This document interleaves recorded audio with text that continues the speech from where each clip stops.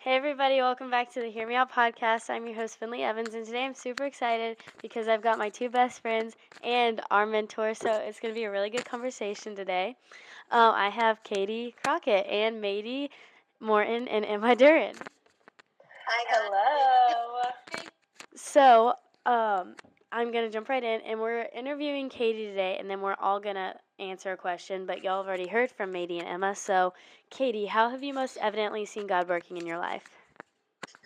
Yeah, that's a great question. I think I've seen God work in a lot of ways this year in my life through situations, through family stuff.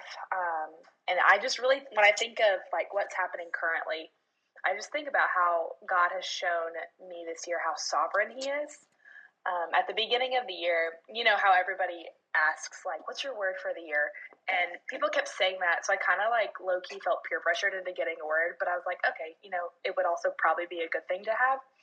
And the word sovereign just kept coming to mind. And I don't think I realized in January how real that word would have become to me in December.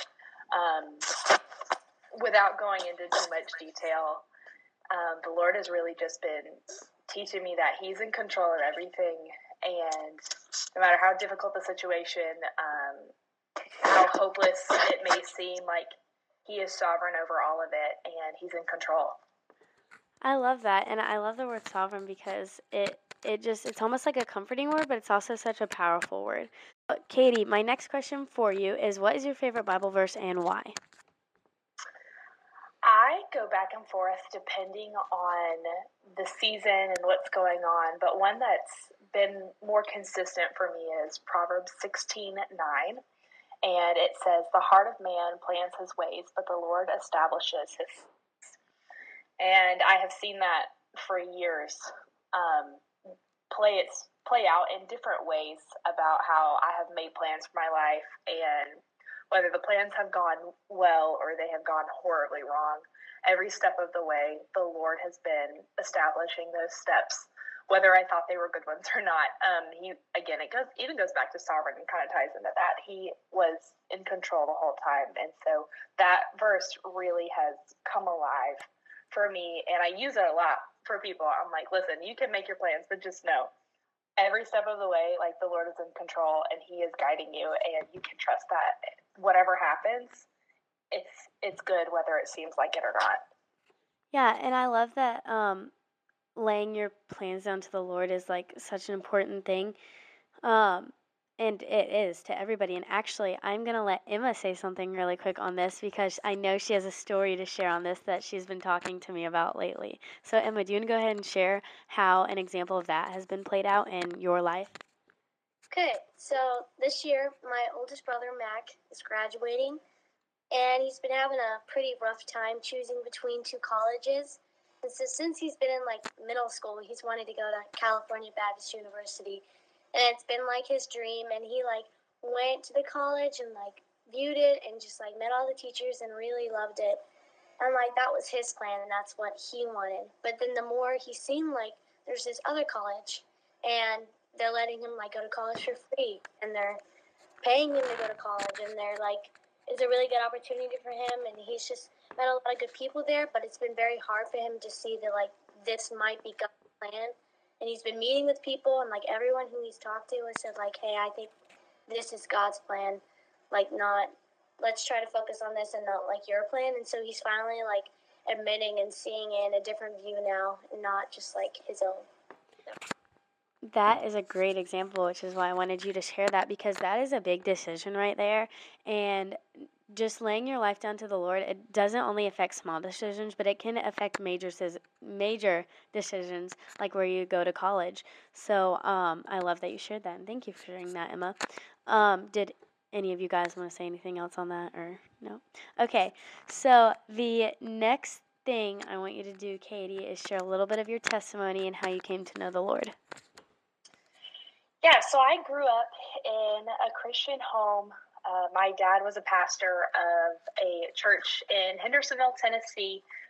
So I grew up from, birth till graduation, home, everything, Jesus at the center of all of it. But I struggled with assurance of salvation for several years, kind of in my early teens, and I remember going to my parents one day, and my dad was like, read John 3 and then read First John 3, and if you're still iffy about it, then that's probably a decision that you still need to make. And so I remember going and reading those passages, and I still just wasn't sure where I stood. And that day, January 7th, 2007, I believe, I made it right with the Lord and haven't doubted my salvation since. And so that was really key for me.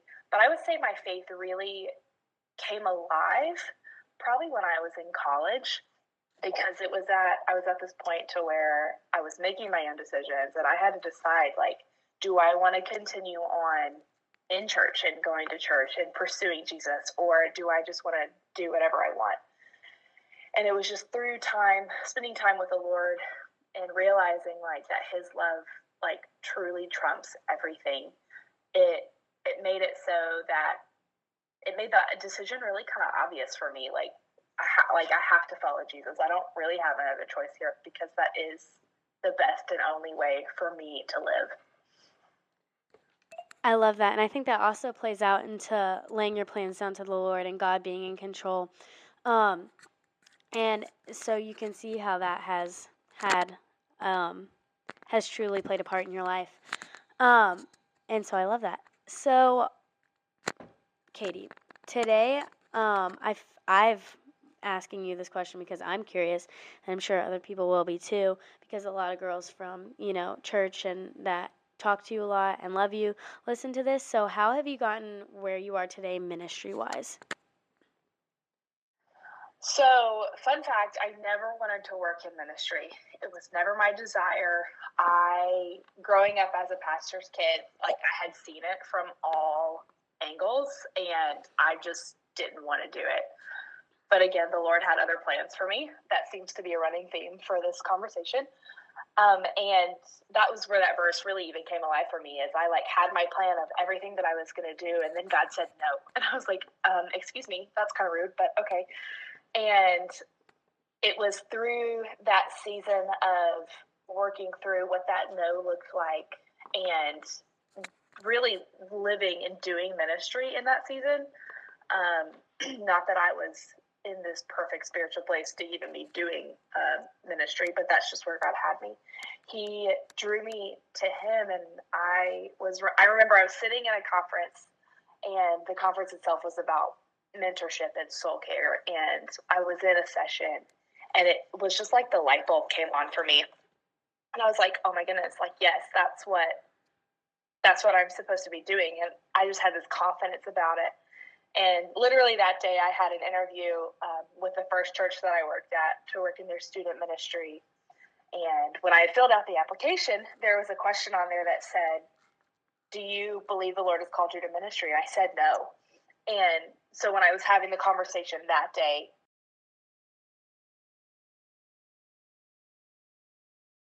actually, as of like 4 hours ago, that answer has changed. And kind of moved on through that, ended up getting an internship in their college ministry that was only supposed to be for summer. From there, ended up being at that church for 4 years before I came to Woodstock, and worked in their college ministry for 4 years before I came and started working in the student ministry here. So that's the short version of it. But I look now at everything I wanted to do versus what I'm doing now, and I realize that I am so much happier and have so much more joy doing what I'm doing now than I ever would have doing what I thought I wanted to do. And I think a lot of that is due to the fact that I know I'm where the Lord has me, and I know I'm doing what the Lord wants me to do, and there's literally no better place to be. This is literally such a perfect conversation to go with that verse, because everything that you have talked about is God going before you with his plan, and kind of shoving out your own in a way. So, and that's so cool for people to see an example of that. And yeah, and I'm so glad that he did that though, because I love knowing you and I love being able to ask you advice and things like that. So now we are gonna move on to the question: how to approach a situation where you need to tell somebody what is right, but you need to do it kindly. Now, all three of you guys are going to answer this. I'll let Katie answer it first, then Madie, then Emma. So here we go. Katie, you can go first. Yeah, that's a really tough thing to do, especially when it's somebody that you love and you care for, and you want to see them thrive, and you want to see them do well, but you know that there's something that they're doing that's not right. And so I think the best way that you can go into those conversations is with a gracious heart and really reflecting on yourself first and making sure you're approaching it in a correct way, because it can be easy to just emotionally respond to those things rather than attitude about it and a right posture about it, rather than just like coming for them, which is really easy to do because it's our natural tendency. So I would say with grace and love, and love and disagreements. I have a whole soapbox. I'm like, hate and disagreements are not the same thing. And so sometimes you have to call people out in love, and that does not mean that you hate them. It does not mean that you want badly for them. It probably shows more that you want better for them because you love them enough to call them out. Does that make sense? Yes, and I think that I definitely have needed to play that out in several situations before, entering with a gracious heart rather than just like quickly emotionally acting upon it. So yeah, Madie, we haven't heard from you yet today, so here you go.